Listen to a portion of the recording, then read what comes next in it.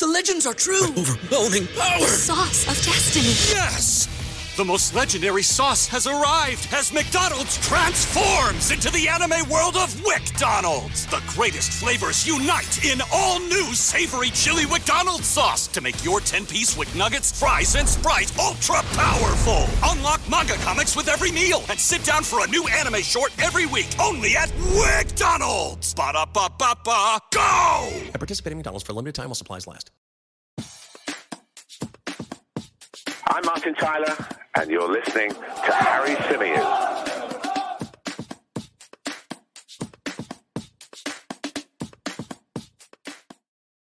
Hey everybody, how's it going? Hope you're all well. Welcome back to another live edition of the Chronicles of a Gooner, the Arsenal podcast, part of the 90 Min Football Network. As ever, I'm your host, Harry Symeou, and on this edition of the show, we're going to be continuing to react to those incredible scenes at Emirates Stadium on Saturday afternoon. We're going to be talking about the rest of the Premier League action. We are going to be discussing the news that the FA are investigating Arsenal's celebration. I mean, you couldn't make it up, could you? What a load of absolute nonsense. We'll be bringing you the latest on Leandro Trossard's injury, and we'll be taking some of your thoughts, as always, from the live chat box. Please, if you are new to the channel, make sure that you're subscribed. If you are joining us live, then please do leave a like on the video. If you're watching this after, you should leave a like too. And if you're listening on the audio platforms, then please do leave us a review also. It really, really does help. Big hello to those of you with us now. Sko is here. So what I did when I set up this stream earlier today was set it for the wrong time initially, right? So I set it for something like, I don't know what I set it for. I was meant to set it for 5:30, and I think I set it for 3:30 or something like that by accident. And Sko said earlier on when he popped into the chat then, notification said it was going to be in 5 minutes, and now it's in 105 minutes. My apologies, mate. It was my mistake. I don't know what got into me. I must have been doing something else at the same time and switched off for a minute. But yeah, anyway, we're here now. We're live now. So apologies for having you wait there for 105 minutes for the stream to start. Big hello to Afsar, who says, evening all, just proud of Reece Nelson. And our fans just don't seem to rate him. Oh, we'll get into that. That's an interesting debate. Let me make a note of that. Reece Nelson. Do we rate him? We'll get into that a little bit later on in the show. A big hello to Steve, who's with us as well. Barry's here. Scott's here. Des is here. Nav's here. Robert says, if Harry ran a restaurant, he'd probably close for lunch. Mate, I'm Greek. So if I ran a restaurant, I'd be closed. I'd be definitely closed at lunch, and I'd be sleeping at lunchtime. That's the way we roll. But yeah, I'm always late. But we always set the stream for early. You know, that's what we do. Gets people to tune in before we actually go live. Big hello to Temi, who says he's in seventh heaven. We'll get into all of that as well. Of course, Manchester United dismantled by Liverpool at Anfield yesterday. Big hello to Patrick, to Wilson, to Chris, to the Wandering Minstrel, and to David as well. Right, let's get into it then. I mean, I'm still on cloud nine from what happened on Saturday. I really, really am.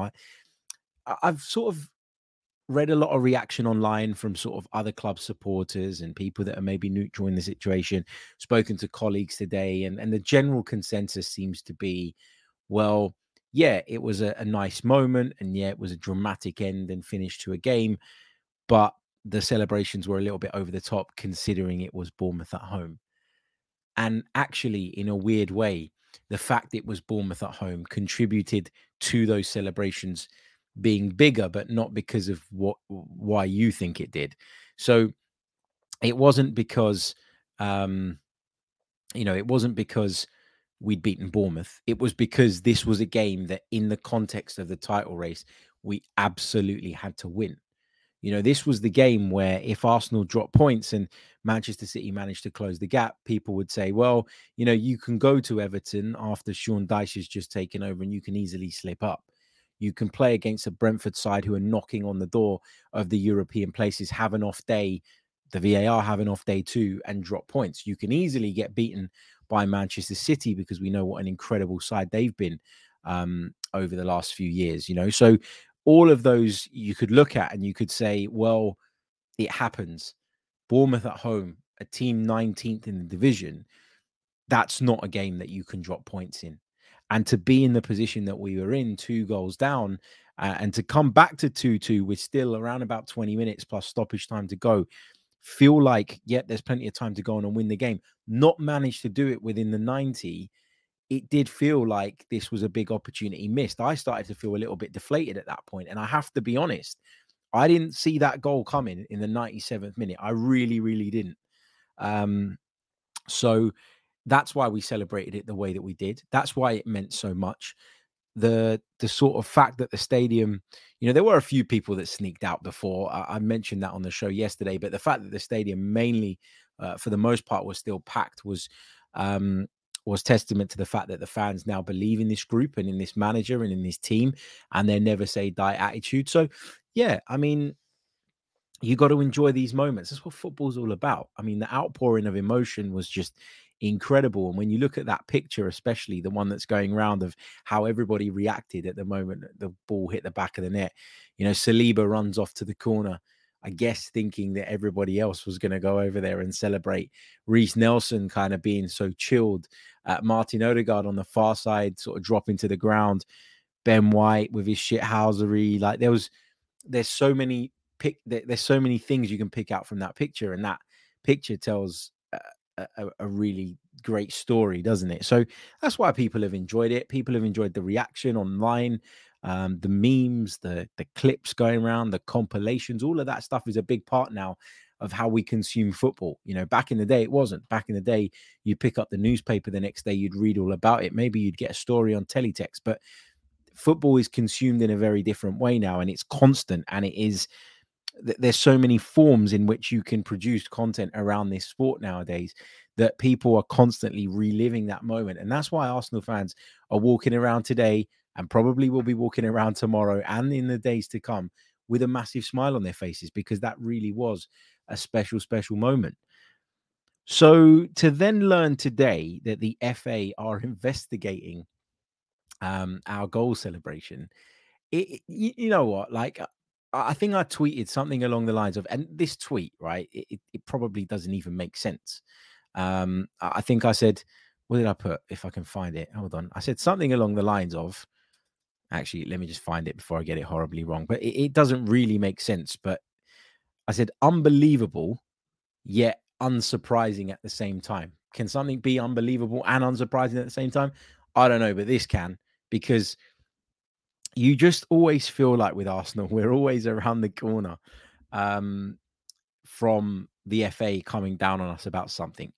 We're always just around the corner from them getting their bee in a bonnet, or just getting wound up or irritated, or feeling that they need to make themselves relevant by taking some kind of action. Take that out of football, and football is nothing. Football is built on those moments. The reason that people are so engaged with football, and the reason that people have it in their hearts and have it as, in a lot of cases, the epicenter of everything they do, is because it is capable of producing moments and feelings like that. And if you want to stop people from enjoying those moments, then I don't know what to say. People will argue that, people ran on the pitch that shouldn't have ran on the pitch. Staff shouldn't have gone on the pitch. Substitutes shouldn't have gone on the pitch. But these things happen. And it's so not a big deal. Nobody got hurt. Nobody got injured. Nobody come away with it even thinking about the potential of an FA punishment or an FA investigation around this. And if the FA do go ahead and punish Arsenal for this, then it proves what we as a fan base have been saying all season, that the FA, the PGMOL, the lot of them, they ain't got a bloody clue what they're doing. And instead of focusing all their energy on improving the standard of officiating, which is absolutely shocking, they spend their time worrying about how Arsenal celebrate a massive goal in the title race. Why don't they worry about the 2 penalties, at least, at minimum, that Arsenal should have had? Why don't they worry about the fact that Bournemouth, I beg your pardon, had 3 players in our half when they kicked off and then went on to score from that? Those are the things that the FA and the PGMOL should be worried about. Clean your own house up first. Get your own shit in order. And then you can talk about Arsenal and you can get involved in situations involving us. This is just, if their end of things was perfect, then I would go, okay, look, technically people shouldn't run on the pitch. I kind of don't like it, but I understand it. And as a football club, we'll take it on the chin because that was a special moment, and you can't ever, you can't replicate those things, right? They're in the moment, they happen. There's something beautiful about those moments. We'll take it on the chin as a football club. But it just astounds me that a couple of organizations who are just so detached from what they're actually supposed to be doing, whose priorities are all wrong week in, week out, and who should be focusing on cleaning up their own house and getting their own shit in order. I don't understand how they even have the time to investigate this. And this is being investigated according to the report because Kavanagh, the referee, who was in charge at the weekend, reported this incident, reported Arsenal to the FA. What a job's worth. What an absolute job's worth. Unbelievable stuff. You know what? The more they hate us, the more they come for us, the more they push us all together, the more they unite us, because this feels like the old Arsenal again, not just in the sense of how we're performing on the pitch and the results that we're getting, but in terms of the unity. For years, there was a huge divide at Arsenal Football Club for a number of reasons. It was the manager, it was the ownership, it was the Super League. There were so many things that were dividing us and pulling us apart. Question marks over key players. Were they good enough? Are they good enough or not? Should we have signed them? Did we pay too much money for them? Who's making decisions around transfers? Is the top four, finishing in the top four, is that as important as winning a trophy? There's been so many debates, arguments, things that have kind of driven us apart as a fan base. This kind of stuff, I don't care if Arsenal, I don't care if Arsenal want to, I don't care if Arsenal pick up fines every week for this. Honestly, I don't. Let's go into the comments and see what you guys are saying. Steve says, sorry, Harry, I have to respectfully disagree. We have to stay off the pitch. We have to set an example.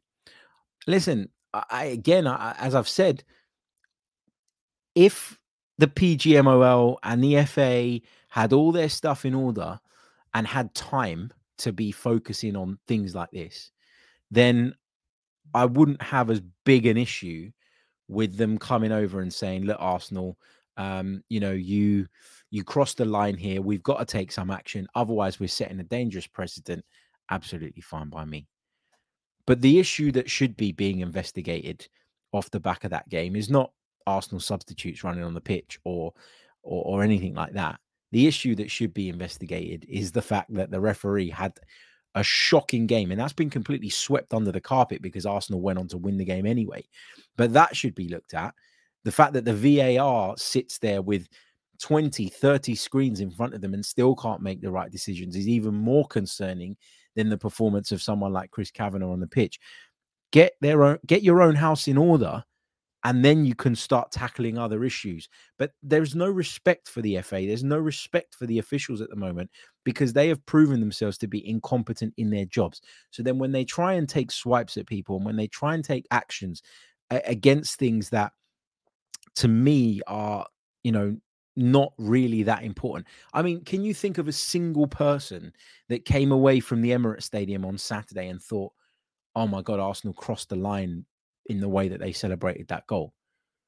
Not even any of the neutral pundits. So not even the Match of the Day pundits, the Sky pundits, anybody that was covering the game.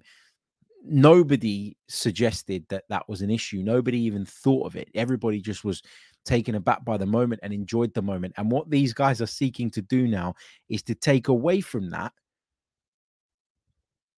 And that's all good if there aren't bigger issues that you need to address first. And the issues that they need to address first and foremost are in-house. We've been fined how many times this season for absolute nonsenses? Are we the first club, or will we be the last club to celebrate a last-minute winner with the substitutes getting involved off the side of the pitch? I don't think so. So I just don't think it's a big deal. I just really don't. I'm sorry. I don't see the fuss all about it. Mark Denny says we're on their hit list because one of their own got sacked because of us. They'll do their best to take the spotlight off how terrible the refereeing has been this season. I've seen a lot of people say that Arsenal fans got Lee Mason sacked. No, Lee Mason got Lee Mason sacked because he isn't good enough at his job, and he hasn't been for years and years and years. If that was one really high profile error that Lee Mason made, I would have been the first person to sit there and say, it happens. Human error. It happens. Genuinely, I'd have been the first person to say that, at least after the dust had settled. But no, Lee Mason has been at it for years and years and years. He's proven his incompetence time and time again and always got away with it. I actually applaud Howard Webb for coming in and looking at him and going, mate, you're not fit for purpose. See you later. That's what needs to happen across the board as far as the PGMOL is concerned, because there are too many referees in that organization that are stealing a living. And then they've got the backup from the FA as well. The FA desperately trying to protect them all the time. If they did their job well, by default, they would get more respect. And if they got more respect, by default, players would stop crossing the line. Managers would stop crossing the line. But it's the lack of respect that causes that. And the root cause of that lack of respect is that they're all incompetent. That's the real problem here. Gangle says, hi, Harry. Greetings from Hungary. This is just a crazy story. Nobody wants Arsenal to be champions. Is this real? Out of 4 possible penalties, none of them were given. Kavanagh should be banned. I agree with you that the bigger problem was Chris Kavanagh's performance. John says, ridiculous. Bruno shoved the linesman yesterday and nothing will happen to him. They need to get their priorities straight. Absolutely. Bruno Fernandes, we're going to come on to talk about that game in a little bit, but he completely crossed the line. Bruno Fernandes. He shoved the linesman out of the way. And at the time of recording this, as we're on here live, I've just had a notification on my phone from Sky Sports saying Bruno Fernandes will face no FA action for incident with assistant referee during Man United's 7-0 defeat at Liverpool. There it is. Bruno Fernandes will face no action. There will be no consequences for Manchester United's captain pushing a linesman out of the way. But we want to fine Arsenal and we want to have a go at Arsenal because their substitutes that were standing pitchside at the time ran on to celebrate with the scorer of what could be a huge, huge goal in the context of their season. Unbelievable. Unbelievable stuff. Honestly, you can't make this up. You really can't. Big hello to everybody who's joining us on the show a little bit later on as well. Fantastic to see so many of you in the live chat. If you wouldn't mind leaving a like on the video, that would really help. So please do so. I just want to bring you a quick update on Leandro Trossard because obviously he limped off with an injury at the weekend. And that was kind of the only downer, I would say, on how things turned out on Saturday. Look, we went through the mill. We had a really difficult afternoon. It ended in ecstasy. But when I did sort of sit down and sort of process everything that had happened, the kind of one dark cloud sort of hanging over that victory was, of course, the injury sustained by Leandro Trossard. Because since he's come in, I think he's had a real impact. You know, he's allowed us to freshen things up. He's given us a different option in the attack. I think he's going to be key. And I think especially with the Europa League now, we really need him and we can ill afford to lose Leandro Trossard. But the initial prognosis around Leandro Trossard's injury is a positive one. The initial assessment, according to Simon Collins, is that it's positive news. He's likely to miss the game against Sporting, but the hope is that it's not a serious problem. There was further assessment of the issue due to take place today. So we might hear about the outcome of that in the next few days, but some positive news in that it's not as bad as first feared. So hopefully he'll be back sooner rather than later. And I think it's even more important at the moment with Eddie Nketiah, a doubt going into the Sporting game as well. So yeah, fingers crossed he's okay. But yeah, anyway, this whole thing with the FA, it's kind of like, it's mad, isn't it? Like in a weird way, it fuels us, doesn't it? You know, like, I don't know about you guys, but in a way for me, it fires me up. It makes me want it even more. The fact that it seems like everybody's after us, and you know that the world's gone mad, and maybe older fans around my sort of age or older will sort of remember this better than some of our younger viewers or listeners. But you know that Arsenal have had a shit time with officials when Graham Poll, former Premier League referee, Graham Poll, of all people, is sitting sort of from his desk, conducting all sorts of interviews and talking about how Arsenal have once again been let down by the VAR. If you ever watched Graham Poll referee an Arsenal game, you'd think that you've died and gone to heaven when you read his comments. But it just tells you all you need to know about the standard of officiating that we're coming across week in, week out. We're not the only club that have to deal with it. There are loads, everybody in this league. But for us, it just feels like at the moment, we're just going through every single game, looking at mad decision after mad decision. Brentford, we were robbed of 2 points against Brentford. We played... Today's episode is sponsored by NerdWallet's Smart Money Podcast. NerdWallet's trusted financial journalists use fact-based reporting for some much-needed clarity in the finance world, helping you make smarter decisions with your money. The nerds have helped me get smarter about things like planning for my tax bills so I don't dread April every year, producing a balanced budget, not just for football, and saving on travel because spending less on airfares means more money for an extra night and maybe a fancy dinner too. Listen to NerdWallet's Smart Money Podcast on your favorite podcast app. Future you will thank you. If you're a woman over 40 dealing with hot flashes, insomnia, brain fog, moodiness, or weight gain, you don't have to accept it as just another part of aging. The experts at MIDI Health know all these symptoms can be connected to the hormonal changes of menopause. And MIDI can help with safe, effective, FDA-approved solutions covered by insurance. 91% of MIDI patients get relief from symptoms within just 2 months. Book your virtual visit today at joinmidi.com. We played against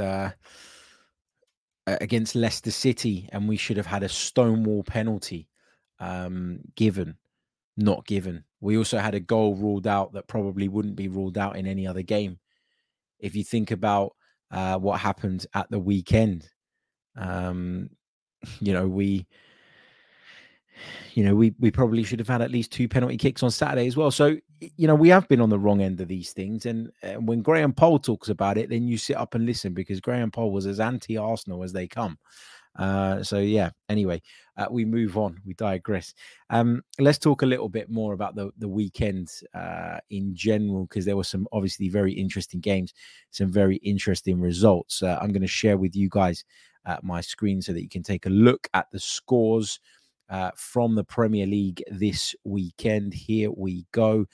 So we'll start off with Southampton versus Leicester, right at the bottom of the list. No, actually, let's do it in chronological order. It makes more sense.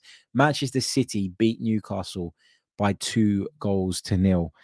I got to be honest, I kind of went into the weekend quietly thinking that Newcastle could take something from Manchester City.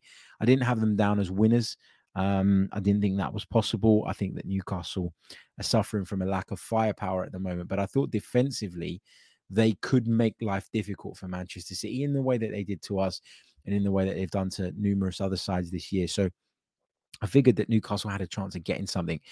And I got to Emirates Stadium at 12:45 on Saturday.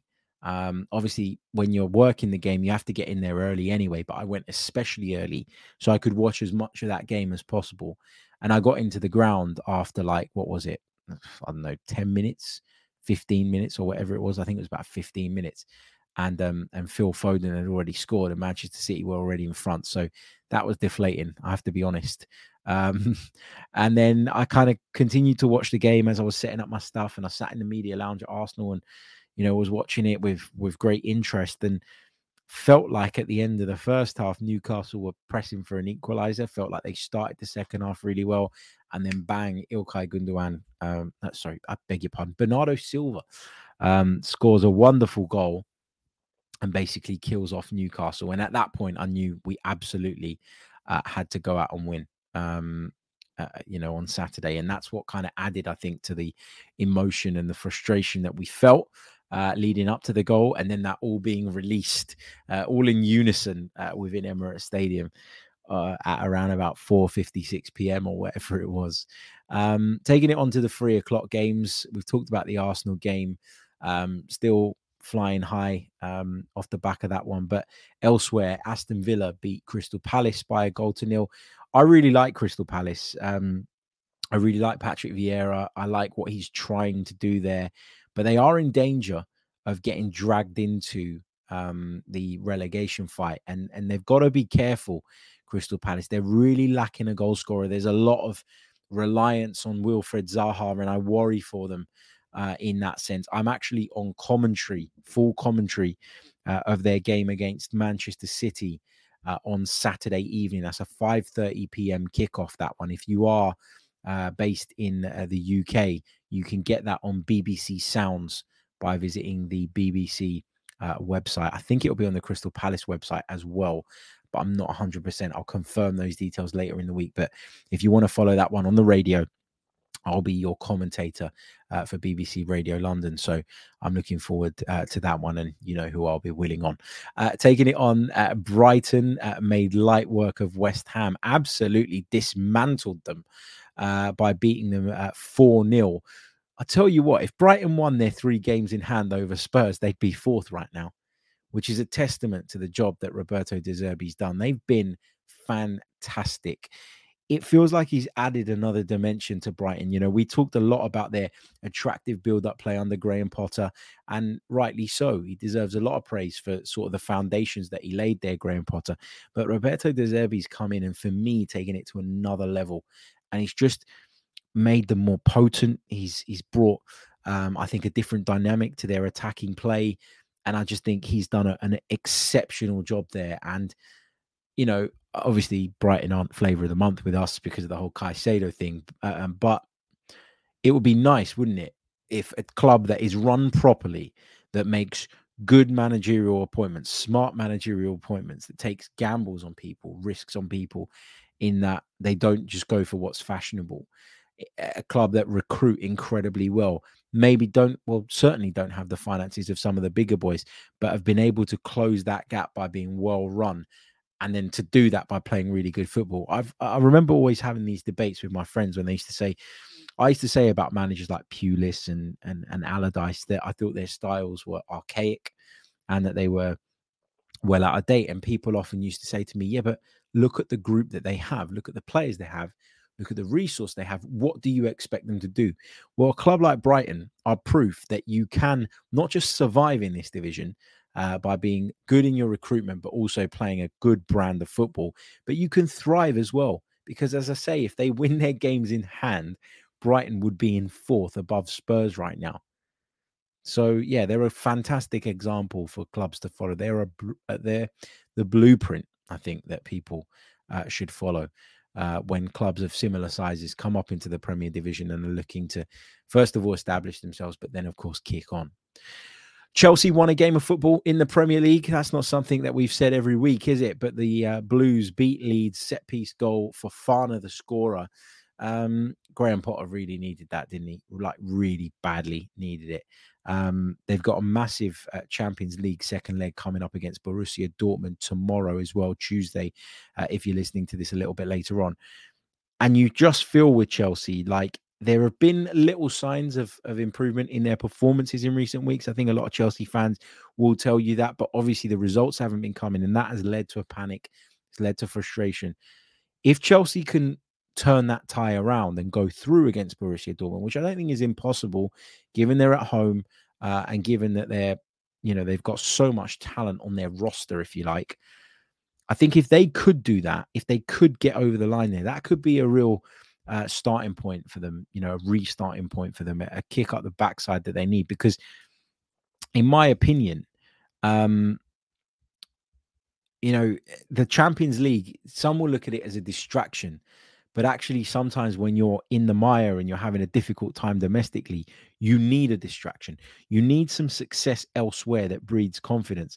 You need something that makes the players kind of wake up and go, you know what, we are much better than what we're showing at the moment. And everybody knows that in terms of the talent they have at their disposal, they're a much better side than what the Premier League table suggests.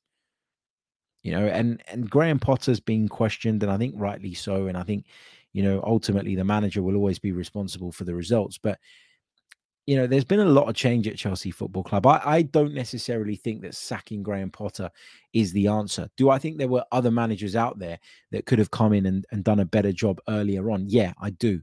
But Chelsea want to go long term. They've shown that not just in the hiring of Graham Potter, but in their recruitment strategy as well, offering people 7, 8, 9-year contracts. They are looking to build something for the future. The problem is that Graham Potter hasn't given them any signs so far that he's the man to be entrusted with taking them into this future period. So, yeah, he's rightfully under pressure, but I'm reluctant to put it all on Graham Potter when I think that he doesn't have much control over transfers. He doesn't have a lot of say in that. He's got an overbloated squad to deal with. He's clearly got problematic characters behind the scenes as well.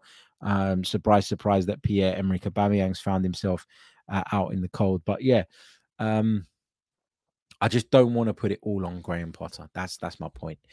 Wolves 1, Spurs 0, another result that I enjoyed. Listen, Wolves under Julian Lopetegui have quietly been getting better and better and better. Spurs, on the other hand, they're just so uninspiring. This whole Antonio Conte thing, he's been away, he's been unwell. I understand all of that, and I genuinely do wish him all the best in terms of his health. It's not personal. He's a Spurs manager, isn't he? I'm not going to wish him well in football, but on a personal level, I hope he does return to fitness and health, good health, because he's one of the better managers in European football. I loved Antonio Conte before he went there, and then I had to switch off from him. But yeah, I just think with Spurs, this is just heading towards the edge of a cliff. So you've got this team that are a little bit lost in terms of their identity. They've made signings that didn't really work out.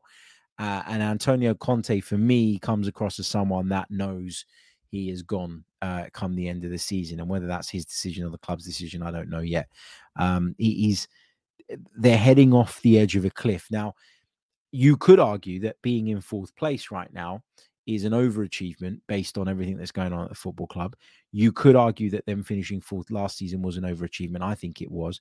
And so Antonio Conte will turn around and say, I'm in fourth now with 25, 26 games on the board, which is the absolute maximum of what I could possibly achieve with this team. I'm in that position now, and I achieved that position last season. So generally speaking, I've done a good job. But there was obviously that FA Cup defeat at the hands of Sheffield United in the week that's added to the pressure. And then to go to Wolves and get beaten, Wolves who are definitely in a relegation fight as things stand at the moment. It's problematic for them, isn't it? And they need a reset. They need a reboot. I've been saying this for years about Spurs. And they just need to make that happen sooner rather than later. And unfortunately, they're in this position now where they won't sack Antonio Conte, probably because they think he might get them into the Champions League, but equally because they'd have to pay him out. So this is just going to continue. They'll be inconsistent, up and down. Will it be enough to get in the top 4 come the end of the season? Who knows? It depends on what happens around them. Southampton got a big win over Leicester City. They won by 1-0. Leicester City, so inconsistent this season. And Southampton, one week looked absolutely dreadful, and the next week looked like they actually stand a chance of surviving. I don't know what to make of them, especially under this new boss, but that was a big win at St Mary's for the Saints. Nottingham Forest on Sunday drew 2-2 with Everton. They came from behind twice. Everton looked at one stage as though they were going to get a massive victory against the club that you could also class as being in the relegation fight. But Everton surrendered the lead twice. Maybe were slightly lucky not to lose it as well. From what I saw of the game, I was in and out of it, I must admit. But Nottingham Forest looked like they were pushing and pressing in that second half and might have found the winner if anybody was going to. And then we come on to the headline game of the weekend. Huge fixture, massive clash, 2 old rivals, Liverpool versus Man United. There's me sitting there thinking this is going to be a difficult, cagey affair. And instead, it was the complete opposite. Man United fans clinching onto the fact that they played okay for a short period in the first half. That's what they said against Arsenal as well. And it was them who was on the other end of it that time, not playing very well in scoring goals. Liverpool did get the breakthrough through Cody Gakpo. And then from then on, it was a mauling. It was an absolute mauling. Manchester United are back. No, they're not. Manchester United are in the title race. No, they are not. Manchester United are still very much a work in progress. Now, I don't seek to discredit all of the work that Erik ten Hag's done this season. They've already won a trophy and they are moving in the right direction, generally speaking, but they were nothing short of embarrassing at Anfield at the weekend. And that has to be said. I thought Ten Hag got it wrong. I thought his decision to play Dalot over Wan-Bissaka was wrong. I thought his decision to use Wout Weghorst in that number 10 role because it worked against the Barcelona side that play a very different game was wrong. And Liverpool were able to really cause them problems in between the lines. Gakpo and Nunez, who have been criticised since coming into the club, both stepped up to the mark, both contributed. That second finish, I mean, the first one was splendid as well, but the second finish from Gakpo to dink it over De Gea from that angle and find the far post was sensational. Mo Salah as well, breaking the Liverpool Premier League goal scoring record, very much deserved. I'm not a big Liverpool fan, obviously. I'm not a massive fan of Mo Salah's either, but you have to give credit where it's due. And that's an incredible record when you think of some of the other names that were on that list for him to now hold. But United, I mean, if I were a United fan, I'd be in hiding now. I think, generally speaking, I think I'd be in hiding. Bruno Fernandes, an absolute disgrace.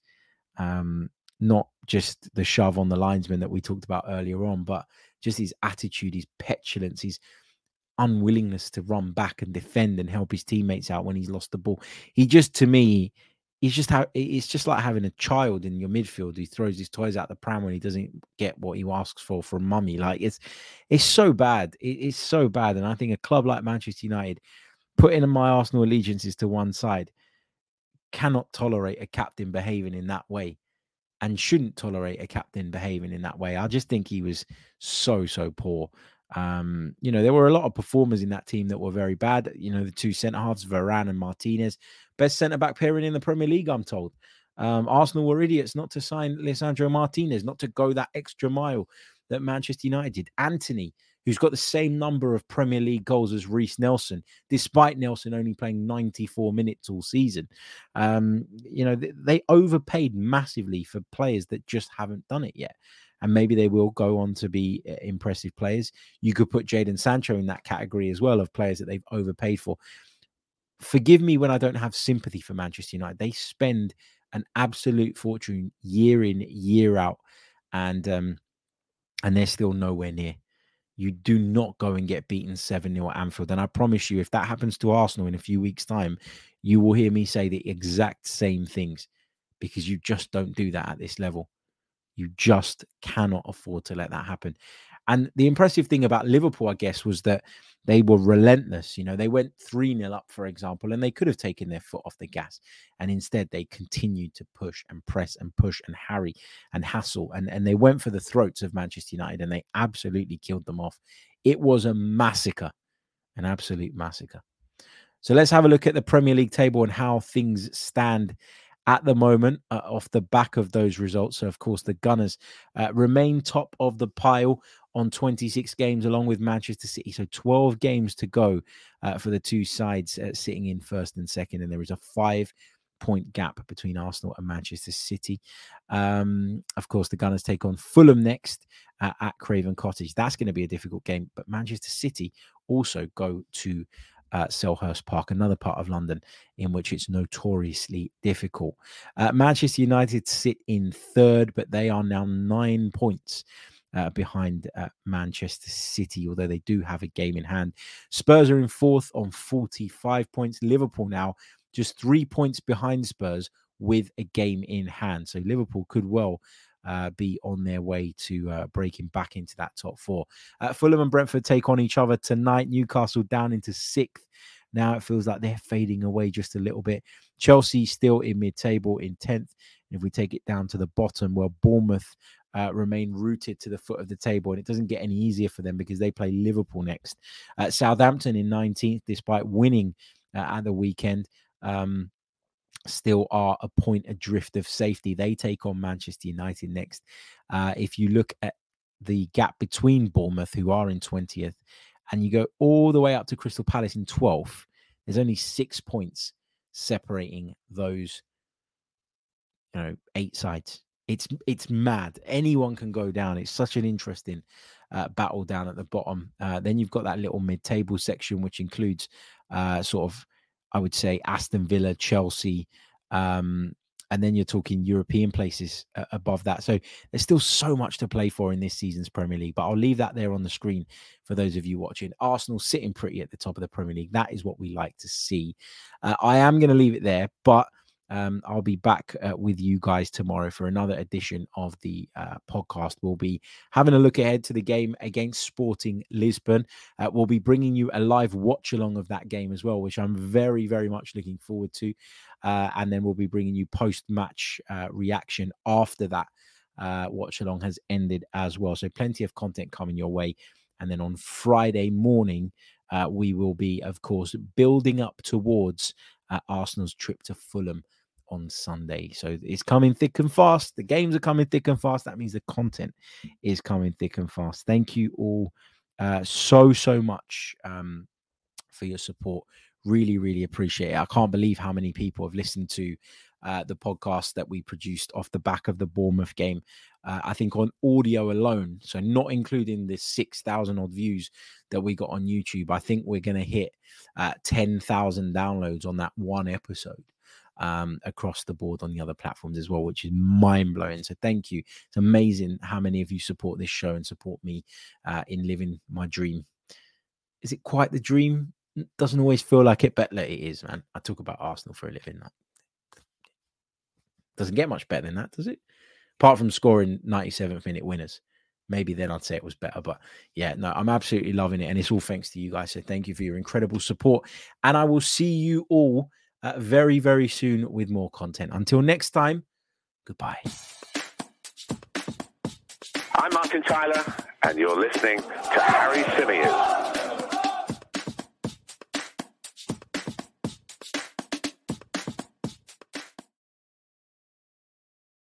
Brain fog, insomnia, moodiness, weight gain. Maybe you think they're just part of getting older, but MIDI Health understands that for women over 40, they can all connect to menopause. It's at the root of dozens of symptoms we experience, not just hot flashes. MIDI clinicians are menopause experts, offering safe, effective, FDA-approved solutions covered by insurance. 91% of MIDI patients get relief from symptoms within just 2 months. Book your virtual visit today at joinmidi.com.